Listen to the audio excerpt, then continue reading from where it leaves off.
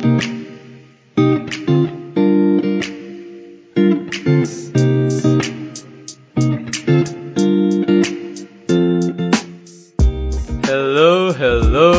and welcome to the Podcast Spotlight, the offshoot series of the Economical Rice podcast designed for podcast fans and brought to you by podcast fans. I'm your host, Danny, and today's special guest is my longtime friend and army batchmate, Ashraf Johari. Ashraf, welcome to the show. Hi, Danny. I'm glad to be here. Yeah, so Ashraf, we recently attended a friend's wedding, right? Yep. And we came to a realization that we've actually known each other for quite a while. How long has it been exactly? I think it's been around 7 years. 8 years actually. 8 years. Eight years, right? Yep. All the way back from the army days. Yeah, good times, man. Yeah, so a little bit of backstory, right? So our army unit, right, where we first met is actually a pretty interesting. Do you want to describe what it's all about? Are we still? Is it still a confidential? I mean, I think we are way past that. Yeah. I don't really care at this point already. Yeah, I think no one does. Okay, but anyway, so Danny and I, we used to be combat medics, but we are from. Well, you may call it like a special vocation. So what we used to do is we used to be specially trained in chemical warfare. So we are like chemical warfare medics, if you may put it bluntly. Yeah. So yeah, our training regime is we are like typical medics, but we have like a additional specialty. Yeah. Yeah. And then also, just to point out that, so the thing about like being trained for like the chemical stuff, right? Being ready for that. A lot of that involves like a lot of the suit training and wearing like what they call the Mob 4 suit. So the kind of picture that, right? It's like the typical hazmat suit, but you see in like the TV shows and movies, except that it's full camo. And it's hot as hell inside. Yeah, of course. Yeah. Dude, come on, we had the added bonus of like training in 32 to 33 degree, weather is hot and humid and all, so it's quite terrible. Yeah. And to this day, I still don't know how we survived that. Because I know other units go through a lot of shit and they go through a lot of physical training, but Yep. I think it was like every day or every other day, we will go out and we will go and actually run or do like physical training in these suits. And then we had to wear the mask on top as well. And oh my god, the mask is just disgusting. Yeah, it's passed down from, batch to batch, so we don't know how many people have like, previous batches have worn it. We don't know like whether it has been cleaned thoroughly, but when we were going through that training, I think that is sort of like the least of our concerns. Yeah. So other than the training aside, right? So during that period, I remember that we bonded because we were from the same platoon, and so we used to hang out. We used to go through a lot of the same training together and stuff like that. But then also that we shared a particular love for music as well, right? Yeah, I think that was actually, that was the main reason as to why we sort of became close even like after army, because we didn't realize that we had the same interests. We have the same interest in music. Yeah. So it was quite nice, knowing someone like just beyond the fact that he's your army mate or something. So having common interests definitely helped us. Yeah, maintain that friendship throughout the years. Yeah. We also went for a few shows with each other, and also because perhaps like some of our music tastes were a bit more eclectic. Edgy. That's the word that kids like to use nowadays. Yeah. As in like I was into a lot of the post rock, math rock, kind of emo stuff. You were also digging into the same things, but you went into I think a little bit more of the harder stuff as well. That I couldn't. Yeah, I just couldn't get into that kind of stuff, man. Yeah. I think that's sort of like that's the thing about music fans. It's like I think we are at this stage whereby like we just like what we like. We don't really want to sort of impose on others. If you like this, we have it. Like if you have a shared interest in a specific genre, then that's cool. Yeah. If you like this and you don't like this, then it's cool too. Yeah. So then, I'm curious, right? I know that you still currently listen to a lot of music. Whereas nowadays I've sort of moved. I'm not as intense as I was back back then, 7-8 years ago. Yeah. So I was wondering how did you start getting into like podcasts and stuff like that, starting to listening to them? Podcasts, yeah. So podcasts, like I have like other than you, I have like a couple of other friends, like close friends of mine that also listen to podcasts. But sometimes the topic just like comes out of the blue, you know, like maybe like a friend will just be talking randomly about like, or he's just making reference, making reference about a certain podcast. Then I'll be like, oh, hey, you know, I also listen to podcasts. So Yeah. then we just continue down that road lah. Yeah. Talking about it. Yeah. At this stage of sort of like the scene in Singapore, right? It really feels like when when you meet someone and they tell you that they listen to podcasts as well, it's really kind of like, you know, like similar with music, like it's like sharing that same genre or something like that. Yeah. I mean, as compared to my interest in music, I'm still a relatively new like podcast fan, you know, like I've not sort of done a deep dive really, but there are some favorites lah so far that I have that I always find myself going back to listening, especially at work and stuff where you just sort of like need something something to accompany your work. Yeah. Is that where you normally listen to podcasts at work? Yeah, sometimes I do, but like it sort of have to depend on like the kind of work I'm doing. You know, because the thing about the difference between podcast and music is that like you need to have sort of like you need to concentrate more on podcasts. Yeah, on listening to like the topics because like people are actually talking. So if I'm doing like sort of those kind of mindless work, then maybe listening to podcasts will be better because I can, you know, devote more of my attention to listening to the contents of the podcast. If I'm doing something that requires me to think more, then I'll probably listen to music because I can just have the, you know, the music play in the background.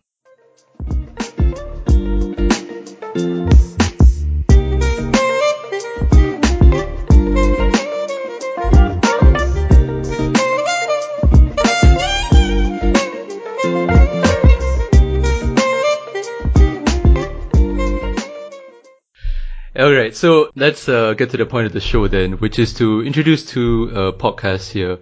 And you have picked two, I would say, amazing choices. And then the first you have introduced, which is Freakonomics. Yep, right? Freakonomics. Yep, and the episode you have shared with us today is In Praise of Maintenance. So, could you tell us a little bit about Freakonomics and, you know, maybe why you like the show and stuff like that? I think when I was, you know, just starting the podcast, I think I've heard this like Freakonomics radio name being thrown around. Yeah. And I think you were the one that recommended me to go with this, to start with this. Yeah. And I've heard of the book. I've not read the book yet. Like I hope I will have time to like read the book. Yeah. But yeah, so I think because I'm coming into podcasts and like maybe even like understanding economics as like a layman. So usually I would think that you know, like topics like this would not even like be on my radar. But after I gave it like some of the episodes a listen, I was like pretty hooked lah, because you know they really do a deep dive into like a specific topic that people normally would not give a damn about. Like especially something about like the reason why I chose maintenance is that like no one ever talk about it, or people don't talk about it casually. Yeah. But to see like, you know, a bunch of guys just going to a deep dive and really going into like geeky process of trying to understand and like analyze maintenance, that sort of got me hooked right away. Yeah. I think to an extent, let me just try to compare it like with like the things that I like to do, or the things that we talk about earlier, for example, like music, you know, like I'm not just a casual like music listener. I really get into like the nitty gritty. Yeah. You know, I try to appreciate it. I try to understand the nuance of and the experience of listening to music. So I think this is similar to what the guys at Freakonomics Radio are doing. And the beauty about Freakonomics Radio is that they do try their best to make it understandable to, you know, a layman like me. Yeah. And and that last answer, I really love that answer because you know, a lot of people have this sort of idea about economics, right? Especially, do you take economics when you were in JC? I was forced to. Yeah. Did you like economics back then? I was barely interested in it. Yeah. Yeah. Yeah, see, that was my experience as well.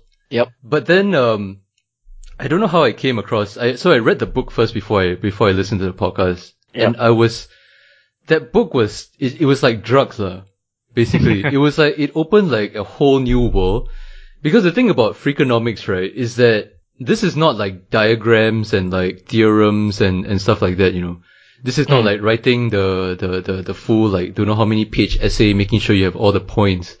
Yep. That is like, I think, the sort of view of economics that a lot of younger Singaporeans, especially those who are going through JC and studying economics, I think that's the impression that they have. But I think the beauty about Freakonomics and why it has been so successful, it is that they're able to take these concepts, right, all these like abstract theories, and then see how they play out in real life. Yeah, so could you describe this episode then, in praise of maintenance, and why you decided to pick this one? Alright, so it's been a while since I got back into Freakonomics. So like a few months ago, when I was like listening quite intently to it, like this particular subject caught my attention because it's like what I said earlier. It's like a topic that I like people don't talk about, and basically this whole episode in praise of maintenance, they are just talking about the gist of the argument is the discourse between maintenance and innovation. Yeah. So they are saying that maintenance is often not talked about because, you know, in our current society where everyone's like pushing for innovation through like startups and stuff like that, maintenance becomes like a very unglamorous topic. I think in paying more attention to maintenance and maintainers, it's really signaling a shift in values away from glittery new things, consumer culture, and those sorts of things, and toward work, towards labor, towards maybe even sacrifice in the form of taxes or effort to sustain society, and to pay a little bit more respect to the people whose jobs do that. You know, they're not superstars, they're just grinding it out day to day. Yeah. Because of the amount of work that needs to go into maintenance, is people just tend to ignore. Yeah. So much so that they said that innovation sometimes is just a reaction to maintenance, because like I don't want to sort of fix something. Let me try to come up with a new idea to replace what is sort of broken or what needs maintenance. Well, one of the promises of technology is that it would eliminate the need for much, or in some cases all, of that kind of handmade maintenance. So if you're talking about something literally like a cleaning person, a janitor, someone who comes along to a public restroom in an airport, 8, 12, 15 times a day to clean it up, I think, well, don't I want the much vaunted self-cleaning bathroom that was supposed to be here by now? Yeah, so that's sort of, the discourse is quite interesting because we've been, I think generally here in Singapore, we've been exposed to a lot of like, innovation and things like this, like Smart Nation, like all this sort of, that's what they're trying to push, like innovation. But sometimes, there are a lot of things that are still, going on fine. Sometimes we just need to find a way to fix things. Yeah. But I think a lot of the examples that they give are more like, towards infrastructure, like roads, what was it called, like a sewage systems and stuff like that.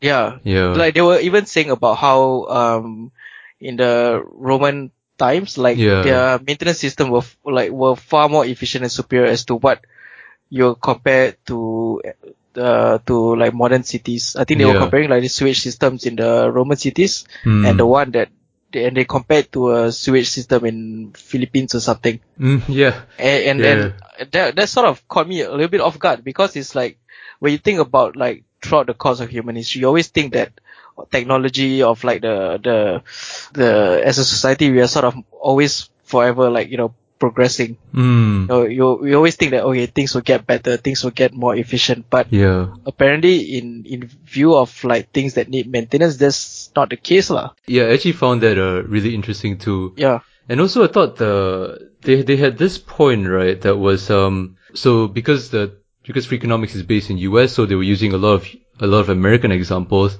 But I thought the funny thing was that they actually brought up Singapore as an example of a country which gets its maintenance right. Yeah. So do you agree with their sort of assessment? I think in terms of physical maintenance, I think they got it quite right. It's like it's hard for us Singaporeans to refute that, because what foreigners get, I mean the impressions that foreigners get of Singapore as being like a very clean, efficient like country. Yeah. A lot of it is it's physical. You come down and then you see everything is like Changi Airport, and then you see like the roads leading out of Changi Airport is all nicely trimmed. Yeah. These are, in terms of physical maintenance, I think we got it down to a T. So I agree with that. But I think they did mention, because of like we have very efficient civil service system or something. Yeah. Like we have like a lot of people who are hired and to do the job properly. Yeah. Yeah. So I guess that's where they got it right. Yeah. I actually think it's kind of funny that you brought up the civil servant thing.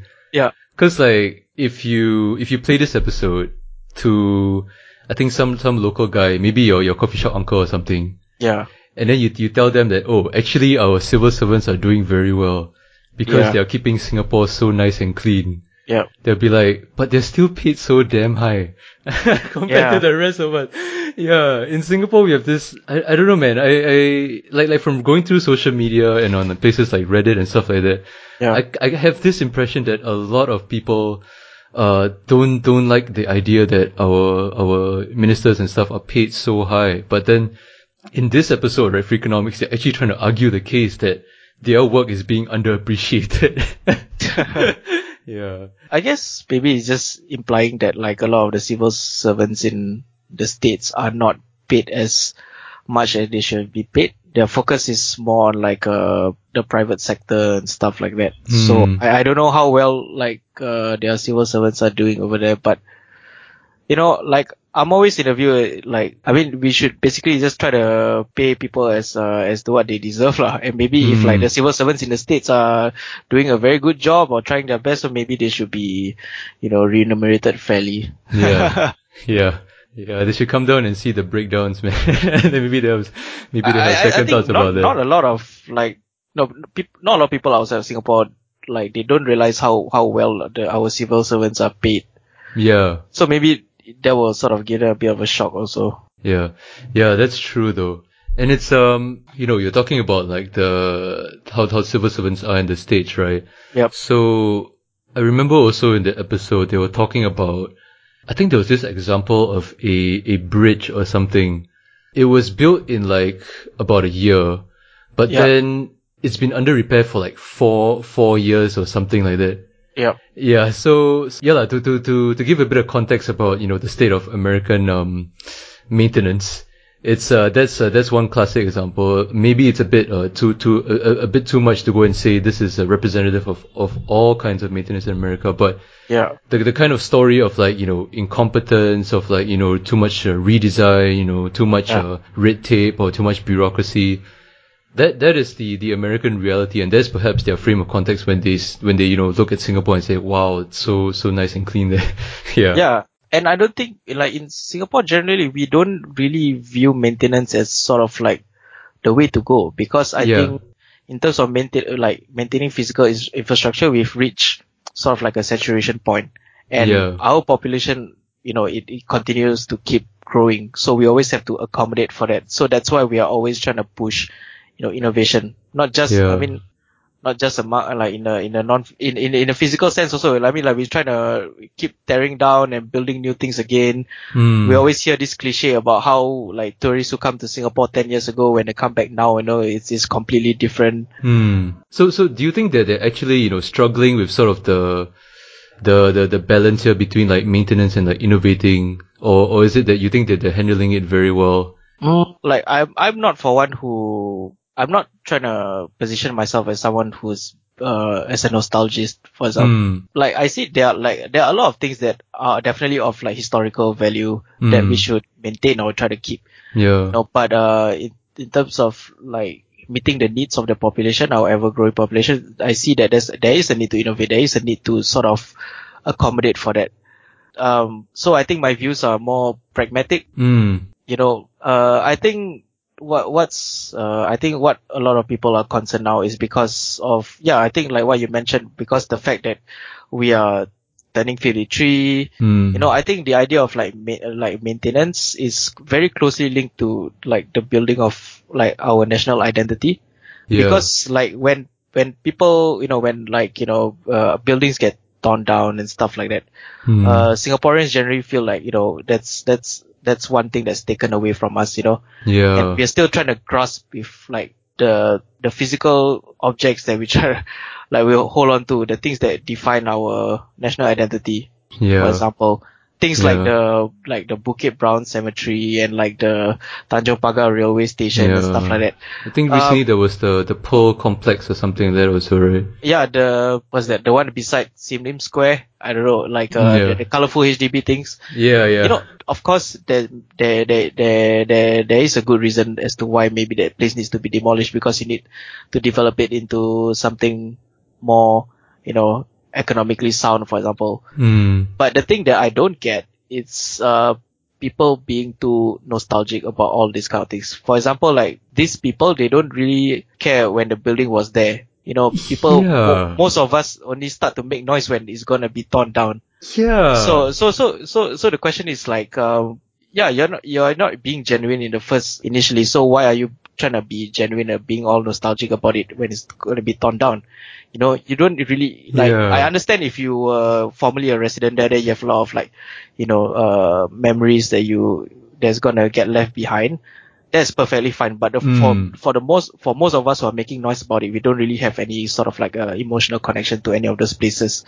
So I don't see why like you should totally complain about it, lah. Yeah. That kind of reminds me of the whole Oxley Road drama. Exactly. It's like before it was put into light, like no one really cares about it. Yeah, exactly. No one knew what that place was, right? Yeah, people just knew it as like it was like Lee Kuan Yew's place. Like people didn't know that it was rich in their family history, but when you put it into spotlight, then suddenly people become very like nostalgic about it. Yeah. And people feel that they should have a hand in the decision making. Yeah. Whereas like for me it's as simple as ultimately it's a family matter, right? I think whatever that's to be done to that building should be decided within the Lee family, and I couldn't care less.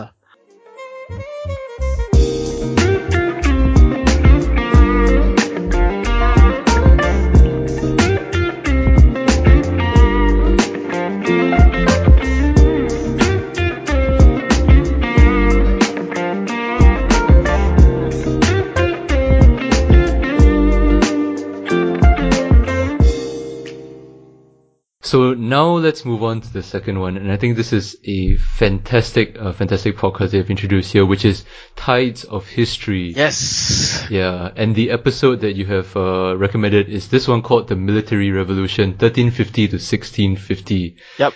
Right, so 300 years of 300 years to unravel. Yeah, so you sound excited. So what can you tell us about this?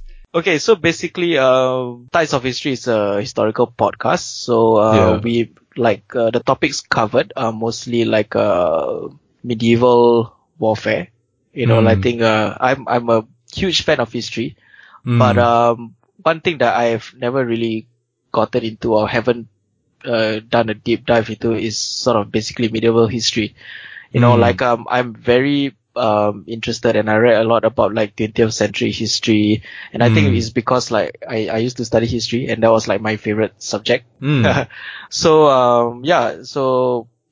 I read a lot. I know a lot about like 20th century history, and especially all the wars. But the wars before that, I've read here and there, sort of like on a touch and go basis, but not really going into a deeper understanding of like how warfare came to be, or how 20th century warfare is pretty much influenced by the military revolution that we're going to talk about, that goes on for the good half of from the 1300s to the 1600s. Yeah. Are you a fan of history and warfare? Yeah. I mean, so the great thing about sort of history, right, is that it is really not a field specifically about anything. It's more of just a catalog about different things that are going on at the time. Yep. So whenever you touch into like a historical deep dive into a certain period, you're always going to be looking into different factors, like cultural, social, economical. This is sort of the thing about history which I love, is that you get so many different angles from just looking at a time period. Yep. And specifically with this episode, right, military history, it's really quite illuminating, lah. Okay, Yeah, that's to good. say. That's good to know that that you know.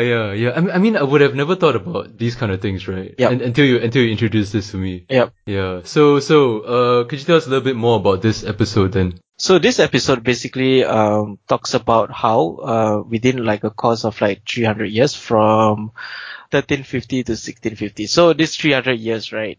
So basically they highlight I think three main factors as to why it can be defined as a military revolution. Yeah. Because so the three main things are basically an increase in the size of the military and how they grow. Mm-hmm. And there seems to be a new class of professional soldiers. They also talk about like the design in the fortifications, stuff like that. And they also talk about the other factor, I think, is basically I think it coincides a lot with like the mass use of like gunpowder and personal firearms. Yeah. So that sort of also influenced the military revolution. Yeah. So I think this is a good primer for anyone who's interested in like in warfare, and in particular actually in modern warfare, because wars would not be fought now if it weren't for the advances in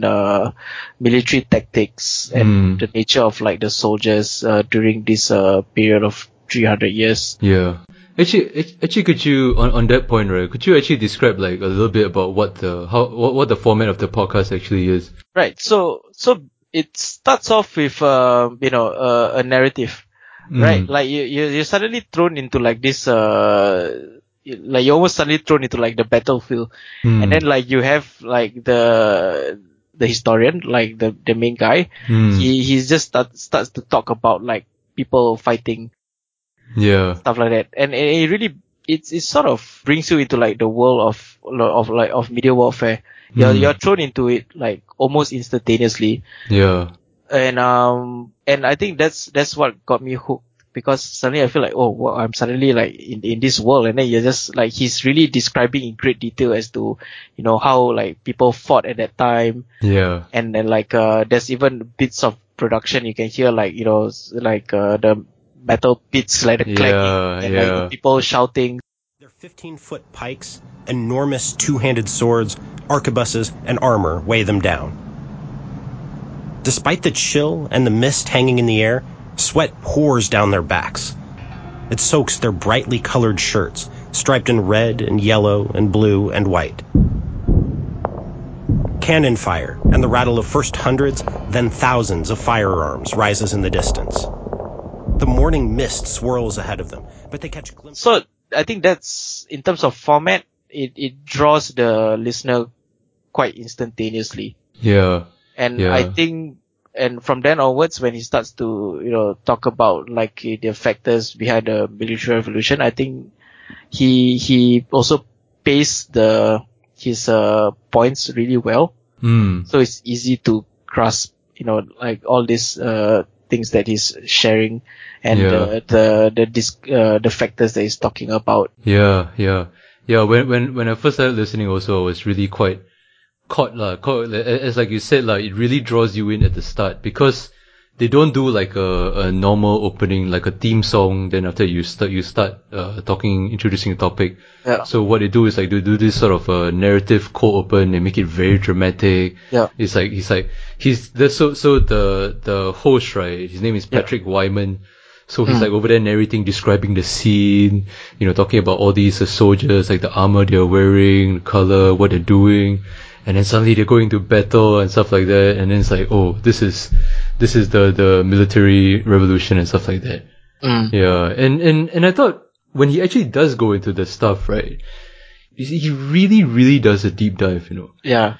Yeah, it's like he really leaves nothing to chance. Like at the intro, right? He was making this point about saying how, he has this issue with how a lot of mainstream people who tell history, right? How they tell history, the way that they tell history, especially wars, it gives a little bit too much credit to like the big generals, battles, and the battles. the big battles and stuff like that. So he was saying something like, people always think like these big battles are the ones that settle wars, right? Yeah. But actually, it's more of like all the little skirmishes or the little changes in innovations in technology and stuff like that that happen. Which I thought was really nice, because he's not like those mainstream history channels just trying to like draw in a crowd or draw attention, but he wants to actually tell more of like the truth, right? Yeah, even the stories that he shares, are quite personal. I mean, like his research is so good. Like I think when you were talking about like the mercenaries or the contract soldiers, he even like mentions their name and like when do they serve. This was true for all ranks of society. This isn't that surprising for aristocratic or knightly men-at-arms, the heavily armed and armored fellows we imagine when we think of medieval warfare. The authors call them a socio-professional military group. That means the social status of these men-at-arms was tied up with a military identity. To be a noble meant that fighting was part of who you were, and there were plenty of opportunities for that. For example, between 1372 and 1399, one man-at-arms named John Merlin served in France, at sea, in the garrison of the city of Calais, and in Ireland. I think he adds sort of like a very personal angle into history. And this is not even talking about like recent history. This is talking about like medieval history. Yeah. He actually describes like who the person and where he came from, the date of when he served. Yeah. So I think adding a personal angle to history is sort of it's a refreshing take, because like how we are being educated in history is that we are always being described only like sort of like the major events and stuff like that. It's easier for us to sort of dissect, but like there's not a lot of nuance to it. Yeah. So that's actually a very interesting point that you brought up, because I sort of realized that as well when you're talking about it. You're talking about how he sort of like introduced like actual real life people, right? And tells their story. So this way of sort of consuming history is very much personal. It's like a POV kind of a way of taking it in, like a point of view style. Yep. And then I also like to point out that throughout the episode, right, he has this writing style whereby whenever he talks about whenever he makes like a general point, I think some of the points he'll also follow up with something like, you can imagine if you put yourself in this scenario, or you can imagine if you put yourself in that scenario. I think that's also sort of some I think I don't know if it's like his writing style or maybe he's actually picked up on this, but I think that really also helps the listener get into his stuff also. Yeah, I think he really makes an effort to talk about like the individuals that are involved like in this bigger picture, because I mean ultimately we are talking about like 300 years here. So the fact that he still managed to bring out certain, they're not even like key characters, they're not even like, there's a beauty. It's like he's not even talking about like the general who made like that decisive decision in a specific battle. No, he's just talking about a specific mercenary who just happened to be there. Joe, right? Right, like a random Joe. It's like who the hell is this person? Like probably you can't, like he probably don't have his name in like a Wikipedia entry or something. He's probably not that important, but he used that character to drive the point even further about how like you have basically mercenaries serving as a professional soldier, because it's like the point of the comparison he's making is that like before this they were using like knights. Knights were like basically like a noble class whose life just revolves around like fighting. But you don't have like regular soldiers. There's not even such a term. But during this 300 years, the kingdoms, they found it like they need to find like sort of more people to fight, so they start to draft contracts for people around like Europe, for example, to join in their fight. I think there was a specific, he talks a little bit about like how because there were no nations back then. So basically how you fight is that you'll be given like sort of like contract by by a king, you know, and then like you can just join. Like you don't have to necessarily belong from that kingdom. You just gotta be like interested in it, and you just fight. So that's what you get. Yeah, I remember. I think there was a particular story about this farmer boy or something, right? Oh yeah. Yeah. So it's I don't think it's an actual story, but this is one of his sort of like just now what I was mentioning about like how he uses the method of drawing the listener in. So he raises this example of like you know why people will actually be interested to become like a mercenary or stuff like that. Let's say you're the second son of a middling farmer in the English countryside, maybe in Cheshire. You grow up learning to pull a bow. It's required by law, and you're out there at the village archery butts at least a couple of times every week. Maybe you're good at it. Now, the year is 1415. You're an adventurous young man, and the king is putting together an expedition to France. Practically all the men of your social status, middling farmers, yeomen, in your village have served as an archer at least once or twice, either for the money or just to get away from home. The campaign is a great success, and you win a smashing victory at the Battle of Agincourt. A bunch of your friends return home afterward, but you stay on to serve in a garrison in Normandy. You do it again, and then again. You go home once or twice, but since you're the second son, you're not going to inherit the family farm when your father dies. Soldiering suits you. It's better paid than you'd get as a laborer, and it's more fun than farming. You sign on to a few more expeditions and serve in a few more garrisons. The next thing you know, it's 1445, 30 years after your first expedition, and you've spent... And then when you win the battle and then you come back, you decide to follow the king and become like one of his militia because you think it's actually a better option than just staying on and doing farm work, right? Yeah. Yeah. So it's really a nice touch that he has. Yeah. You know? I think is him describing that in that way, it gives us sort of a better understanding of like how pretty much teens of the era and like teens of in this current day and age, it's like there's not a lot of difference in the sense that they are all like sort of impressionable teens. They just want to find somewhere to belong and they just want to be cool. So if being cool means being part of like the king's militia, then why not, you know? Yeah. So I think that's how teenagers basically behave. Yeah. So that's why I thought that point that he made was quite interesting, because like I look at how teenagers behave now and it's not at all different. Yeah. You know, it's just like the circumstances are all different, of course, but like how they behave and like how they tend to want to be cool. You know, it's sort of like the same thing, really. Yeah. So yeah, it's really funny you said that because you know, Freakonomics is like all about like economics, right? And a lot of their focus is on like microeconomics or more of sort of personal decisions, why individuals choose to do certain things. So I remember that one of the original authors of Freakonomics, I think is Stephen Levitt, yeah. So Levitt always makes this point that what Freakonomics will show is that incentives matter. So it's like, yeah, when you're talking about that, right, and then you bring up this idea about like teenagers want to be cool, except that, you know, now it's a different circumstance. So it's like a really nice way of bringing in this sort of like little facet of economics that you know, when you want to try and understand why people do things, right, you have to looking at their incentives is one way of doing it, lah. Yeah. Of course, like now when you're looking at it from today's perspective, right, when you're given so much, a wide array of options of things you can do as your career, then yeah, you know, being like a mercenary it seems a bit weird, right? I mean, like you can go out and, you know, be like a computer scientist, you can be like a lawyer, doctor, whatever. You know, why would you go and do that when you could risk your life and do it? But back in those days, your options were farming, starving, or, you know, joining the military.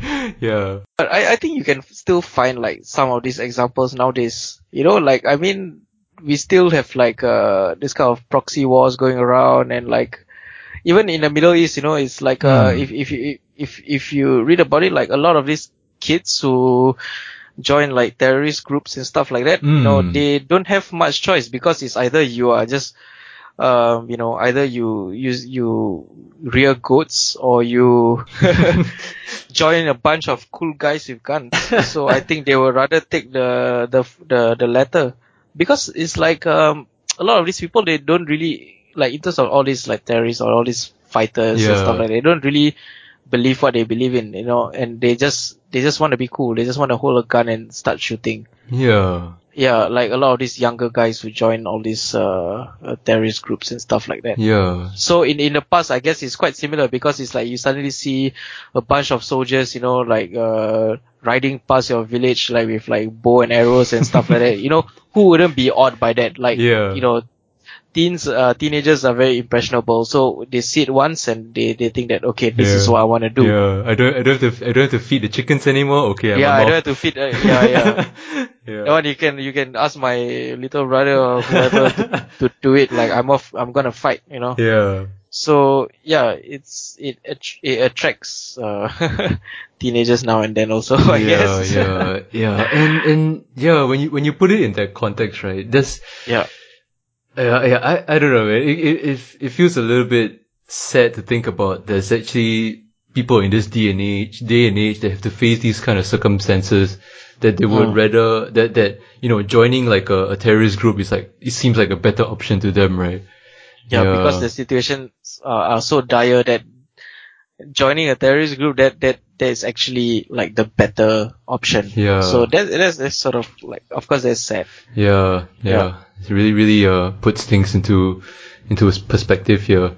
Yeah. Yep. So anyway, I think that will just about do it for today's show. So with that brings the end to today's episode.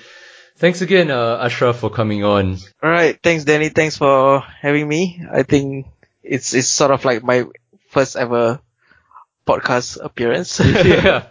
I feel quite honored, actually. Yeah. I mean, like, I felt like I should bring you on, because I've been trying to work up with like new designs for the Economical Rise podcast, and then when I was talking about it with Ashraf, he was kind enough to suggest that he could help in a bit. So I was like, maybe I could bring you in more into the world of podcasts.